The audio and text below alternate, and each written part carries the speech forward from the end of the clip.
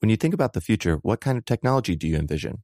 Whatever the future holds, artificial intelligence will undoubtedly be at the heart of it all. Join Graham Class as he hosts Season 2 of Technically Speaking, an Intel podcast, and hear from the minds transforming healthcare, retail, entertainment, personal computing, and more with the help of AI. Tune in every other Tuesday and explore the latest technology that's changing our world today and creating a more accessible tomorrow. Listen to Technically Speaking, an Intel podcast on the iHeartRadio app, Apple Podcasts, or wherever you get your podcasts.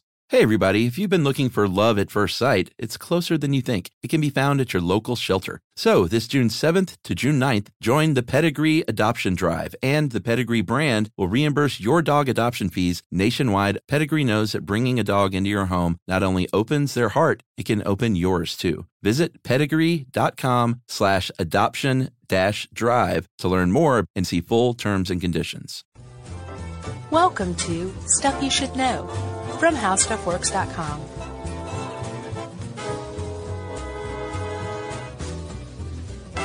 Hey, and welcome to the podcast. I'm Josh Clark, and across from me, as always, is Charles W. Chuck Bryant. And Howdy. that makes this, say again, Howdy. this is Stuff You Should Know. Boy, I jumped the gun there. It's okay. Awkward? I was talking a little fast. That's all right. It's a little weird. How's it going? It's going good. Good. This is a long-awaited podcast. It is. We've been putting this off for like a year. At least. Maybe even 2 or so. Yeah. There is a guy who we need to give a huge shout-out to. His name is Will Sauvé.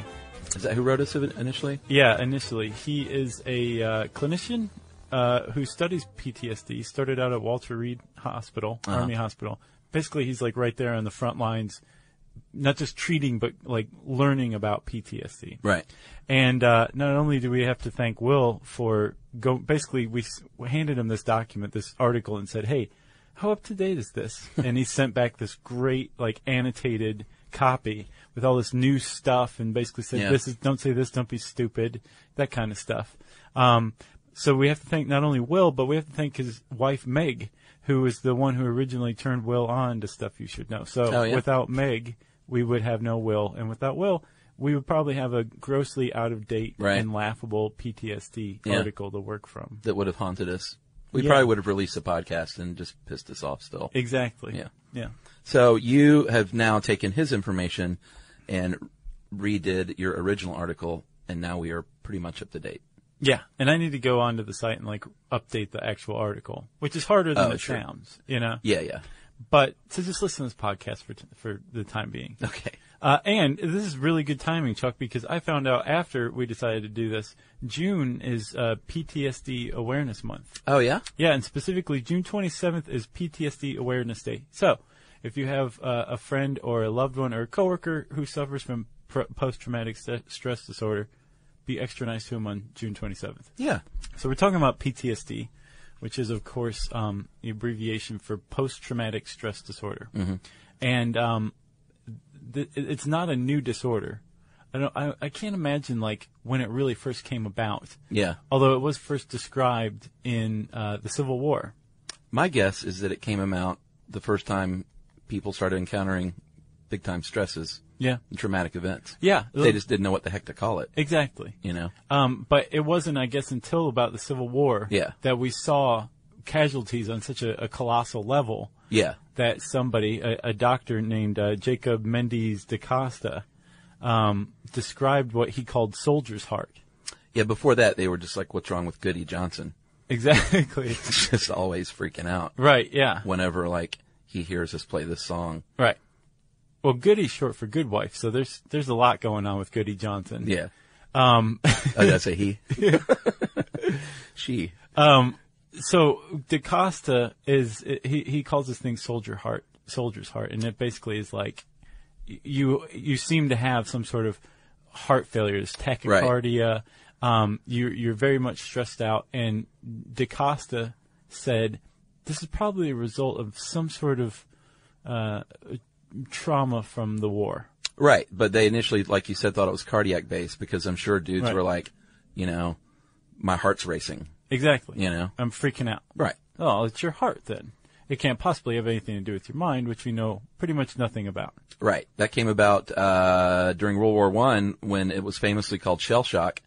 Charles Myers in 1915 described it as, and he was actually onto something here, Right. that it could have been resulting from pressure from, artillery shells exploding nearby and how it affects the brain, physically affected the brain. Right. And that's actually what he's talking about is called today mild traumatic brain injury, Yeah. which is with the symptoms of which kind of overlap with PTSD. Yeah, I think we covered that in concussion some, didn't we? I think we probably did too. Because, some NFL guys or former NFL players are like committing suicide now Right. here and there. Yeah.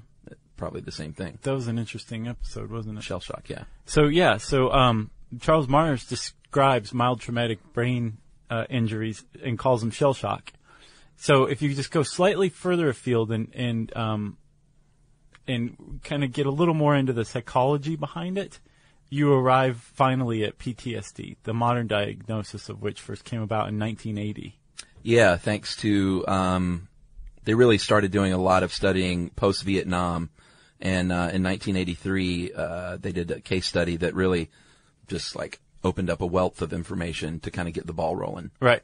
And since then, we've studied a lot, and we continue to because we're still not exactly sure the best way to treat it.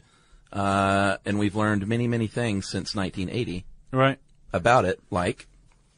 Oh, well, there's the part of the brain that stores memories of fearful incidents. Yeah. I think that's the ventromedial prefrontal cortex. Yeah.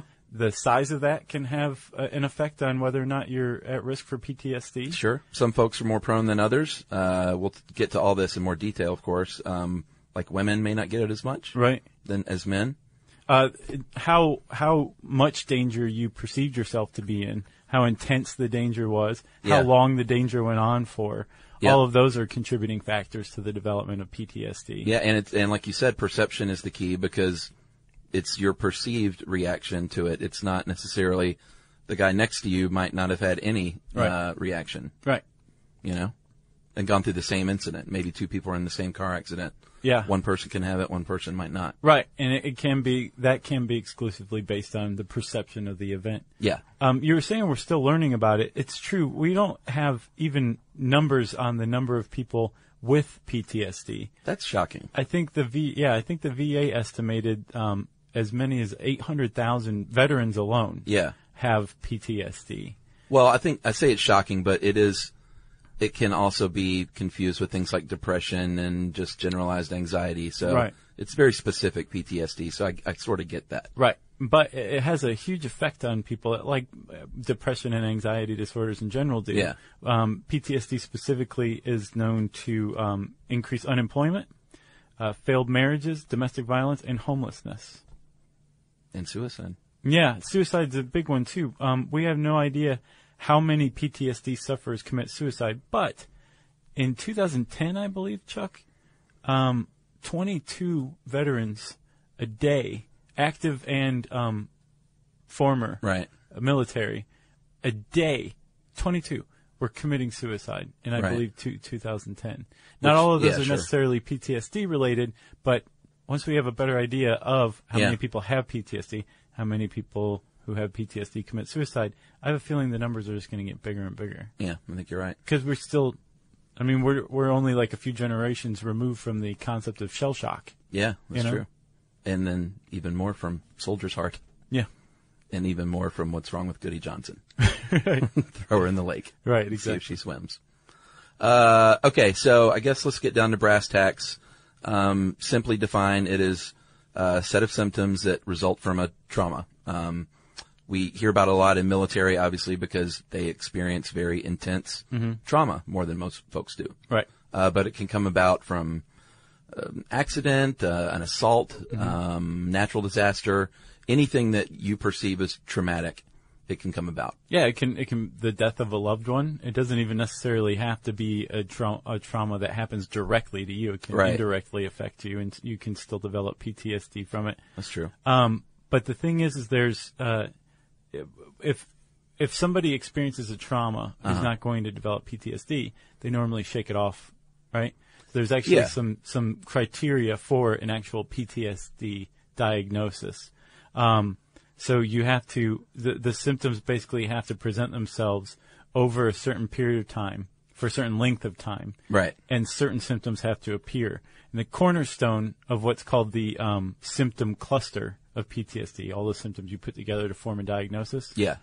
The cornerstone of those is re-experience. Yeah, and some of that can happen, but the thing I kept coming across in these studies is what they called excessive retrieval. Mm-hmm. So just like, it's one thing to get in an accident and be a little weird next time you drive in the rain. Right. Or more careful or whatever. Right. But excessive retrieval means that it's like consuming your life, nightmares, day terrors. Right. You name it. Like a song can spark it. Yeah. And you're just re-experience this thing over and over in your mind. Yeah, and it doesn't even necessarily have to be from something like a song, like the song that was playing on the radio when you crashed your car. Right. To trigger it. It can just come without any apparent trigger whatsoever. Yeah. And the big problem with this is not just like, oh man, that was such a bummer that happened to me. It's your brain is remembering this in such a way that the same chemical cascade takes place as it did when you were initially going through it. So for all intents and purposes, at that moment, you're fully going through that same experience again. Yeah. And this happens again and again and again and again. And that's the re-experience of the trauma, and that's the cornerstone symptom of PTSD. Yeah, that's one of what they call symptom clusters, one of 4. Right. The other 3 are avoidance, which is obviously speaks for itself. You're going to avoid thinking about it, avoid, let's say you're in the military, you might not go to 4th of July celebrations or other places where there are big booms. Right. Numbness, doing anything you can to numb it, withdrawing, alcohol and drugs. Yeah, that can be a big problem with PTSD. Going into it and afterward, right? Right. And if you already had a drug or alcohol problem and you develop PTSD, that can be a really hard thing to treat and separate. And the last one there is hyperarousal, which basically, when you see movies, they'll portray it this way in movies a lot, as a soldier that's just jumpy and irritable and can't sleep. They feel unsafe, sort of paranoid. Always on guard. Yeah. It's like your fight or flight response is always on. Yeah. And that's got to be exhausting. Yeah. Well, we talked about, like, you can die from that kind of thing, from prolonged stress, heightened stress. Yeah. Like, it depletes your immune system, and you can die as a result. And that's one of the hallmarks of PTSD, is you're just constantly on guard. Yeah. Yeah, I can't imagine how tired you must be. Plus, you can't sleep on top of that. Exactly. Yeah. So it's a pretty awful condition to have. And one of the criteria for diagnosing this is that it's not short. This can go on a very long time. Right. There's three different types. There's acute, which is acute PTSD. The symptoms come on and last about 3 months. Right. Yeah, it has to be PTSD. It has to go beyond the 1 month period. Right. After that, it's kind of, most people, I guess, shake off a trauma within a month. Yeah. If it keeps going on after that, then you're in PTSD territory. If it lasts 3 months, that was acute PTSD. Yeah. And you should consider yourself lucky that that's all it was. Yeah, that's true. You could also develop chronic PTSD, where the symptoms last more than 3 months and possibly a lifetime. Yeah. And then there's delayed onset, where the symptoms don't show up for at least 6 months. And then I guess it could be acute delayed onset or chronic delayed onset. Yeah, and you point out here that kids can get it too. It's not, we talk about adults oftentimes, but kids can present differently. Really poor behavior, really needy behavior, drawing things out. Right. And that's something you always see in movies too, like the kid drawing the plane crash and stuff exactly. like that. Or acting it out with dolls. Oh, yeah? That's another one too. But as they grow up, they become a little more just regular adult symptoms if they haven't, gotten over it by then, which is super sad. Yeah. So for a very long time, Chuck, researchers thought that everyone is at equal risk of developing PTSD after going through trauma. Right. But they found, I guess from studying really hardcore since that 1983 Vietnam study, that there's actually risk factors and protective factors that can keep people from developing PTSD or can make you more likely to develop PTSD. Yeah. One of the big ones is if you've already experienced a prior trauma. Yeah, because it's additive, so it can actually mount up these things over the years and then there could be one final trauma that finally triggers the PTSD. Sure. And you're more likely to if you've experienced these things. Exactly. And you were saying like the military is at greater risk than the average person because they are experienced a prolonged, intense trauma. And it seems to me that PTSD is moving very quickly toward an almost entirely brain-based model. Yeah. And one of the reasons why is they're finding like all these chemicals and genetic markers that are responsible for different aspects, and it's like this clear picture's emerging. One of the big ones is a glucocorticoid. Yeah, that's right. I got it. No, that's good. It's a class of brain hormones, and they help control our stress response. So we were talking about how if you experience one trauma, your glucocorticoid levels are depleted. Yeah. Because it's like, come on, let's just hang in there. We'll hang in there. If you experience another trauma and those hormones are depleted already, then you're going to experience the fear and stress of that far more acutely than you would have had your glucocorticoid levels been normal.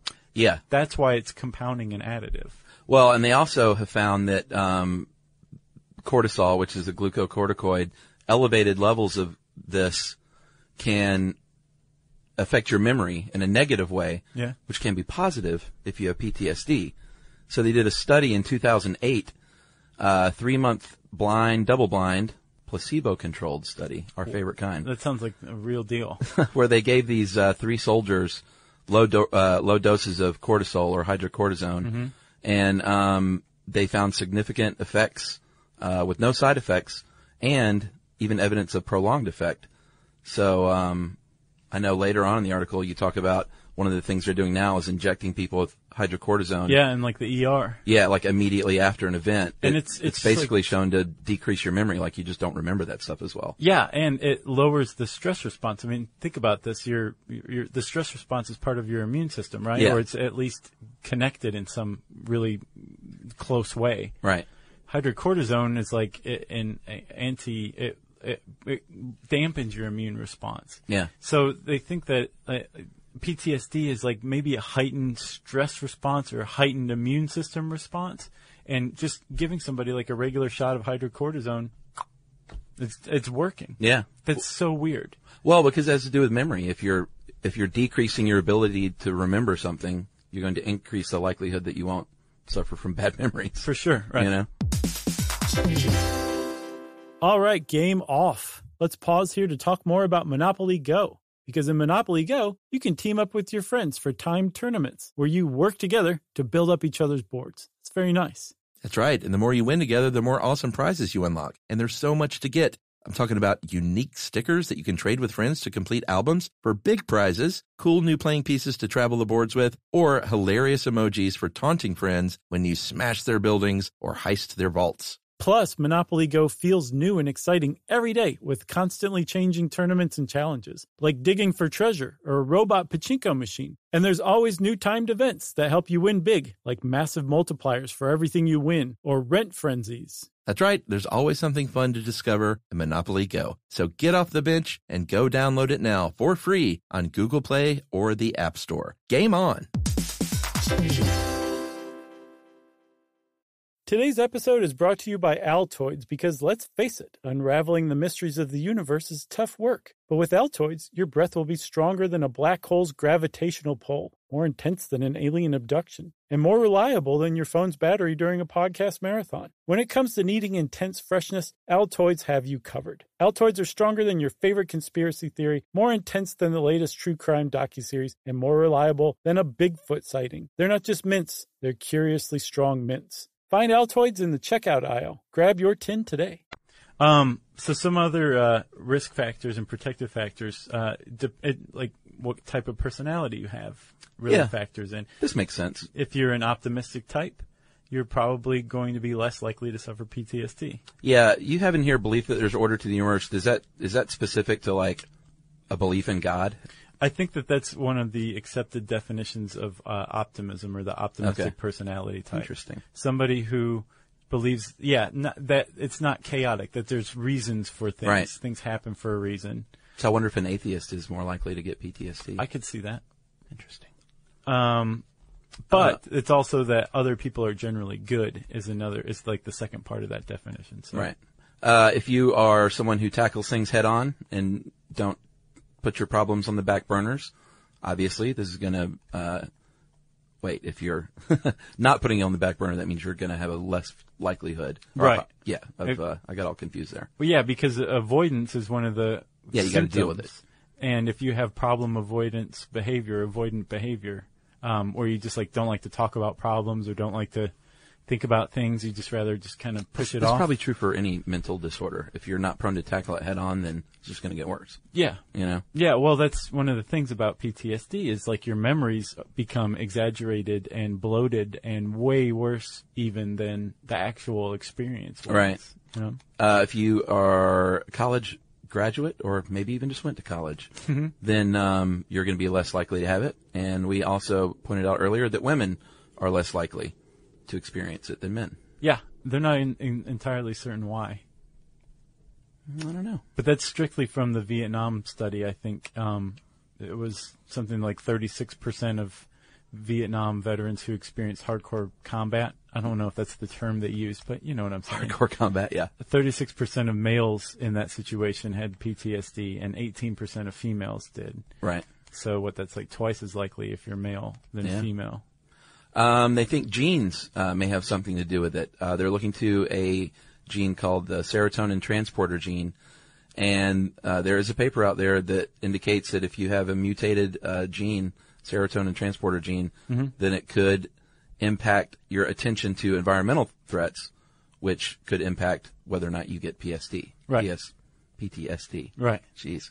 So you remember we did that episode, Can My Grandfather's Diet Shorten My Life, about epigenetics? Yeah, that was a good one. Well, epigenetics possibly factor into PTSD as well. So epigenetics is basically where the function of a gene is affected within somebody's lifetime. Like changes, basically. Right. So it's like evolution on the basis of years rather than, generations and generations. Right. And there was a study in Detroit of 100 people who fit the criteria for PTSD diagnosis, and they found that they had 6 to 7 times the epigenetic changes of the control group. Yeah. And that a lot of those epigenetic changes, most of them, had to do with genes that were responsible for keeping up the immune system. Interesting. Did they factor in the fact that they lived in Detroit? Well, what was funny, I guess, in some horribly dark, comical way, is that the researchers were from New York City, and they traveled to Detroit to find 100 people with PTSD. I'm sure they could have found that in New York. I guess they cast their lot in Detroit for some reason. We love Detroit, by the way. We've been getting a lot more emails lately because I think people pick up newly and hear us trashing Detroit, and they don't realize it's been a running joke now for 5 years. Almost 6. Almost 6 years. We love Detroit. Yeah. Who doesn't? Exactly.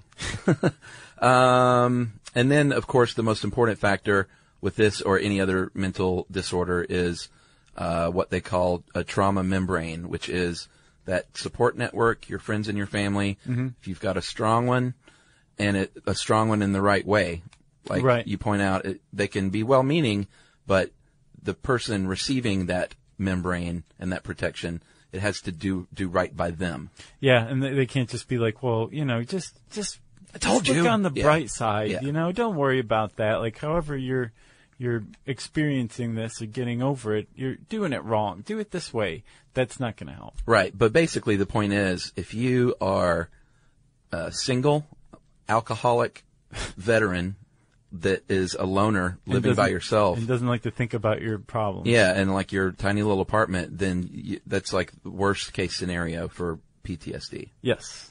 Yeah. Like we said, the military is at a greater risk just from being exposed to these situations and being exposed to them over and over and over again.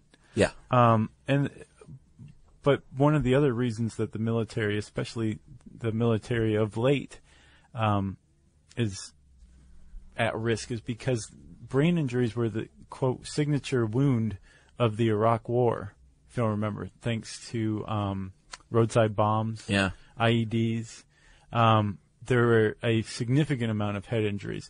Our treatment of head injuries advanced enough so that we could save lives where they wouldn't have been before. Right. Like people were exposed to head injuries like in countless other wars. Right. But now we've gotten to the point where we can save those people's lives. Right. The problem is that their brains are changed. They've undergone what Charles Myers called shell shock, mild traumatic brain injury, which again is almost indistinguishable and possibly one and the same in some cases as PTSD. Yeah, and I imagine the uncertainty of guerrilla warfare and things like roadside bombs.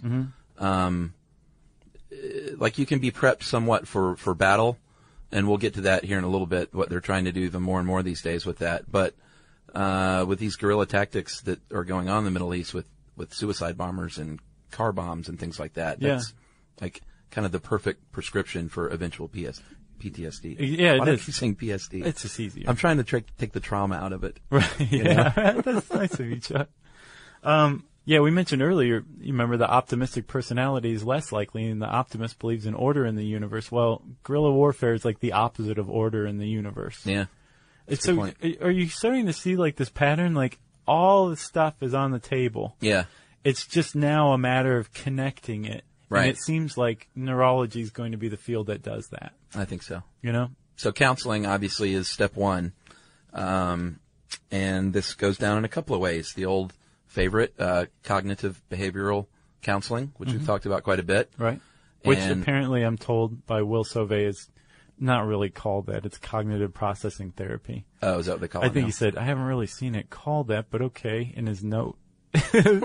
So we'll stick with the cognitive processing therapy. Well, a couple of the aims there are to basically limit the amount of that excessive retrieval to sometimes it's like, hey, every day for like from 9 to 9:30, you can think about this. Right. In a healthier way, and then you put it away for the day. So that's one way they can do it. Yeah. Another way is to just lessen the memory's impact on like how bad it was, maybe by pointing out some of the good things, like what about the valor you showed during battle? Right, by saving your buddy's life. Yeah. He died, and you watched him die, but you also tried to drag him to safety. So you tried, and that you put yourself at risk, and you really need to commend yourself for that. Like, carry that around, too. It's going to balance out the horribleness. So not like you need to forget all this, but you need to bring it back to an acceptable level where you can live your life. Exactly. And one of the reasons it's not at an acceptable level is because this memory has become so grossly exaggerated. Right. Through the process of this, I guess, memory retrieval, fearful memory retrieval over and over and over again. And I It's think just most getting people worse do and that. worse. Like, I think most memories are enhanced. Good They or are. bad, you know, like you remember like that prom in high school was way better than it really was, or that breakup that you suffered was really, actually those usually get better with time. But you know what I'm saying? Right, yeah. But I think, Chuck, imagine that while whenever you retrieve a memory, you're adding to it. That's how, scents go from, what you initially thought of Right, exactly. to what, 10 years after smelling the thing you think of. The same thing with fearful memory retrieval. But when your memory is being retrieved and your life is in the gutter and you're addicted to drugs and you're scared out of your mind. Yeah. And then you compound that onto the original memory over and over again, then it's just going to get worse and worse and more exaggerated. Yeah. And the point of cognitive processing therapy is cognitive restructuring, like literally reordering the brain. Right. By taking that memory head on and saying, no, like this didn't really happen like this, and you're not paying enough attention to that. Right, right.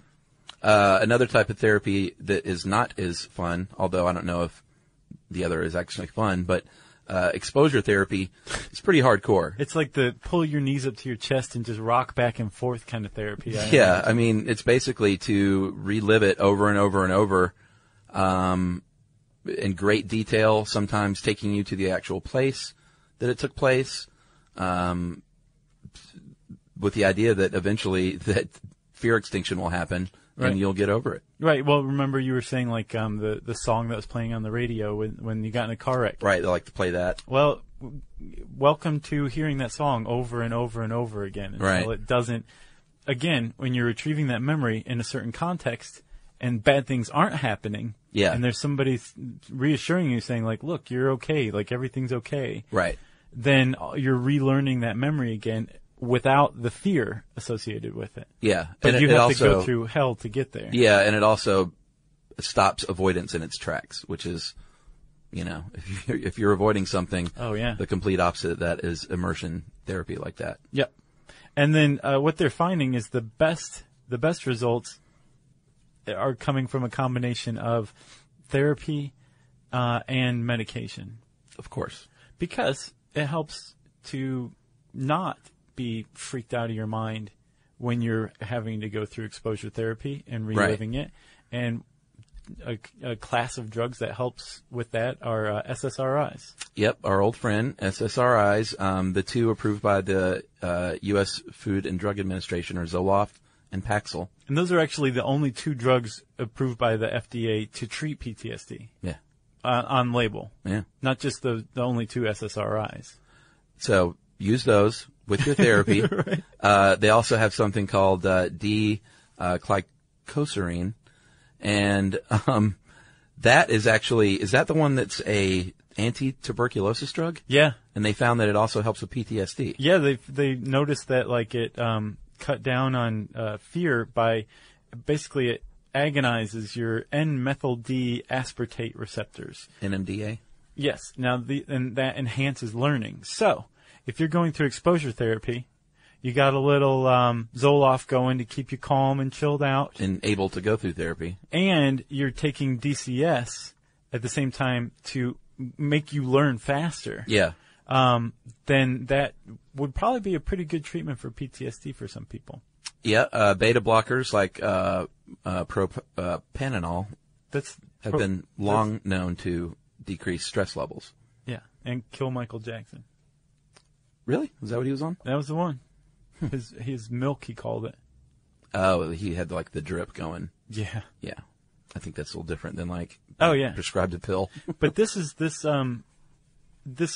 drug specifically goes in there and basically disconnects neurons so that you don't have that memory any longer.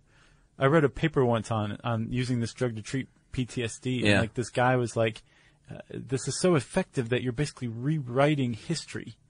It's transhuman. It has that level of impact on some people. Interesting. Yeah.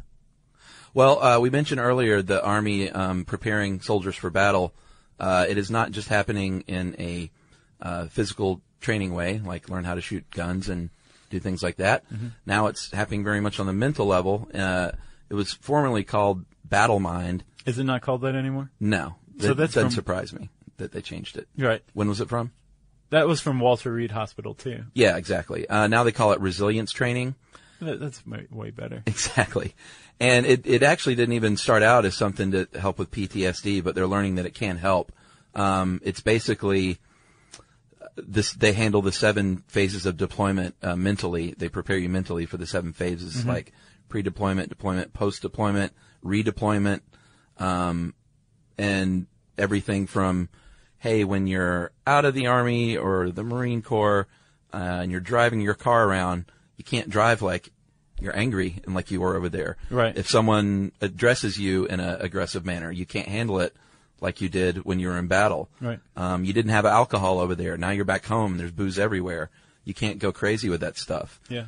And so all of that put together, they figured out ends up helping out with PTSD, like rely on your family. They're trying to encourage stuff like this. Right. Well, also they think it works because they're using it ahead of time, like pre-deployment as part of training as well.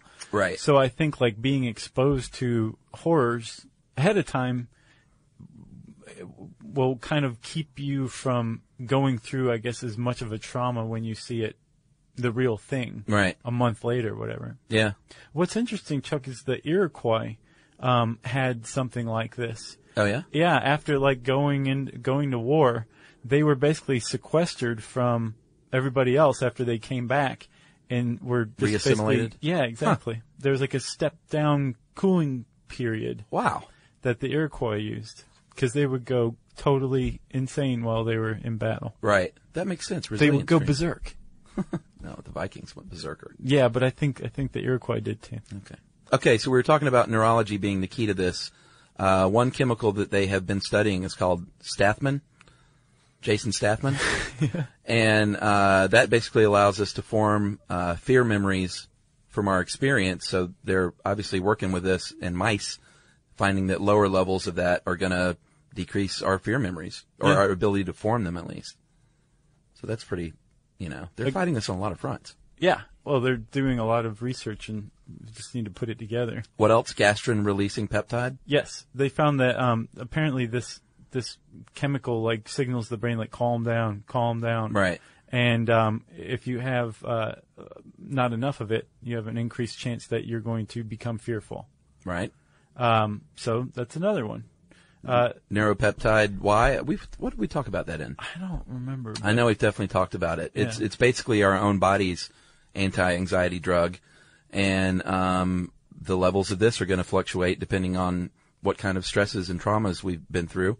And once again, if that one's depleted, then you're going to be less prone to overcome obstacles mentally. Yeah, and naturally. They're trying to figure out how to synthesize it. So if it's as simple as like injecting some neuropeptide Y into somebody's brain following a trauma, right, just to get that little extra boost, so you can take this on and process it and shake it off, I guess. Ecstasy. Yeah, that's another one. MDMA. Yeah. Not surprisingly, when they've treated people with PTSD, they felt better. Yeah. Actually, but it was long lasting though, right? Or was that the mushrooms? I know he studied that hallucinogenic mushrooms. I don't remember which one went back more easily. Yeah, I can't remember either. But there was a guy in that study, the MDMA study, who was like suicidal for 3 years or 2 years. Uh-huh. Oh no, that was something different. The stellate ganglion block. Oh, right. It's like an inoculation of just a local anesthetic. Right. Right? But just above the clavicle. So it interrupts the nerve transmissions of your sympathetic nervous system, the fight or flight response. Yeah, so it physically blocks it. Yeah, and it works, apparently, and it can last. There was one guy in that study who was suicidal for 2 years, and he felt immediate relief. Wow. Yeah, the ecstasy, I think you said that some people that experience relief had never experienced relief with therapy or any other drugs. Right. So it's pretty interesting. Yep. And then our old friend, the thinking cap, the transcranial magnetic stimulator. I don't know if that's what they call it. Is it? Yeah. Is it? Okay. It's better than a thinking cap. Yeah, that's true. They did a study in 2004 of 24 male and female patients suffering from PTSD, and they hooked up, the magnets to the head, stimulated blood flow to the brain, and they found out that it had a nice effect for the people. Yeah, they think it increased metabolism or something like that.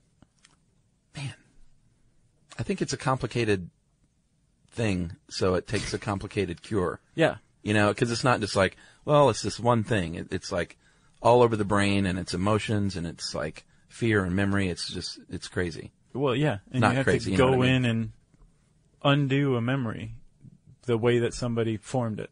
Yeah. It's pretty interesting stuff. So thank you very much to Will Sauvé for his help on that. And remember, it's PTSD Awareness Month, so we hope we've made you a little more aware. Yes. Yeah, I'm very interested to see how the research pans out. Yeah, me too. It seems like they made a lot of headway in recent years. Yeah, for sure. If you want to learn more about PTSD, you can go type those letters into the search bar at howstuffworks.com. It'll bring up the old version of the article, but I'll work to get it updated. Okay? Okay. And since I said updated, it means it's time for, is it time for message break? Oh, yeah. Stuff you should know. All right, game off. Let's pause here to talk more about Monopoly Go. Because in Monopoly Go, you can team up with your friends for timed tournaments where you work together to build up each other's boards. It's very nice.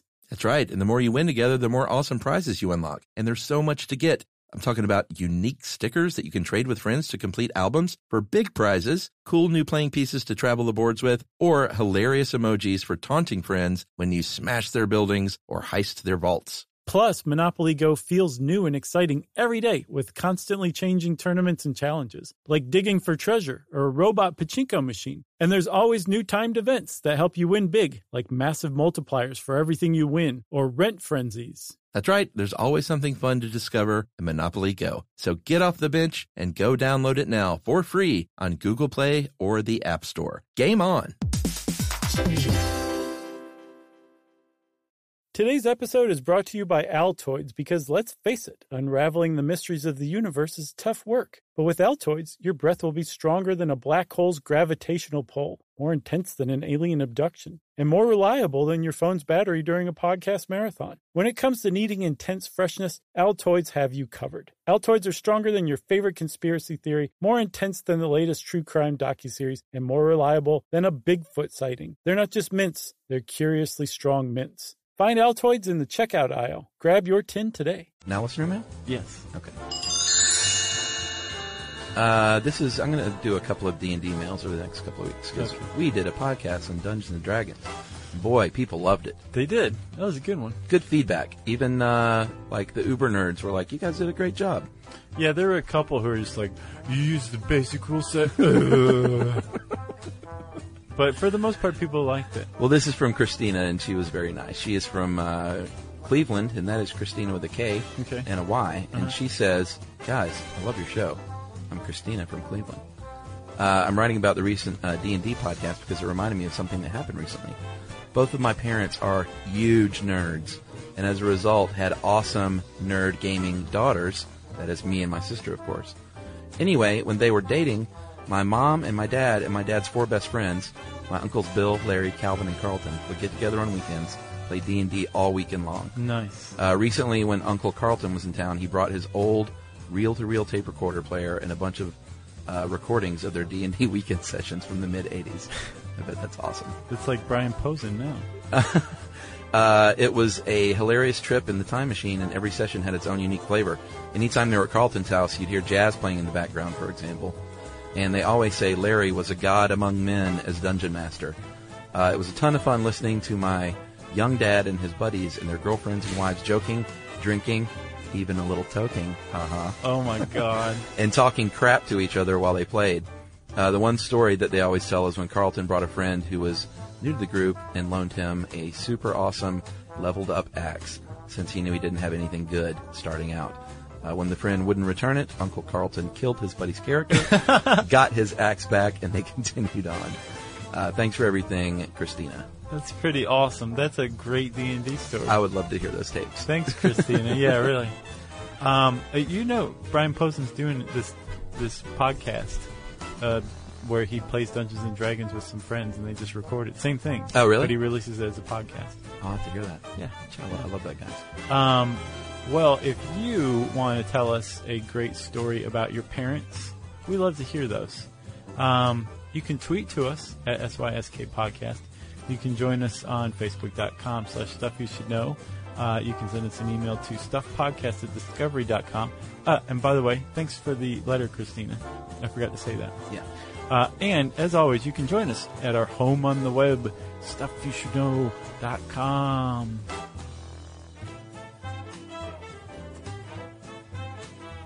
For more on this and thousands of other topics, visit HowStuffWorks.com.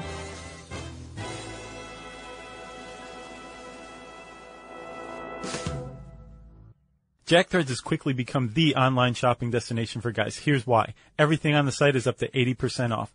As a listener of Stuff You Should Know, you can skip the membership waitlist and get instant access at jackthreads.com/KNOW stuff. That's jackthreads.com/no stuff.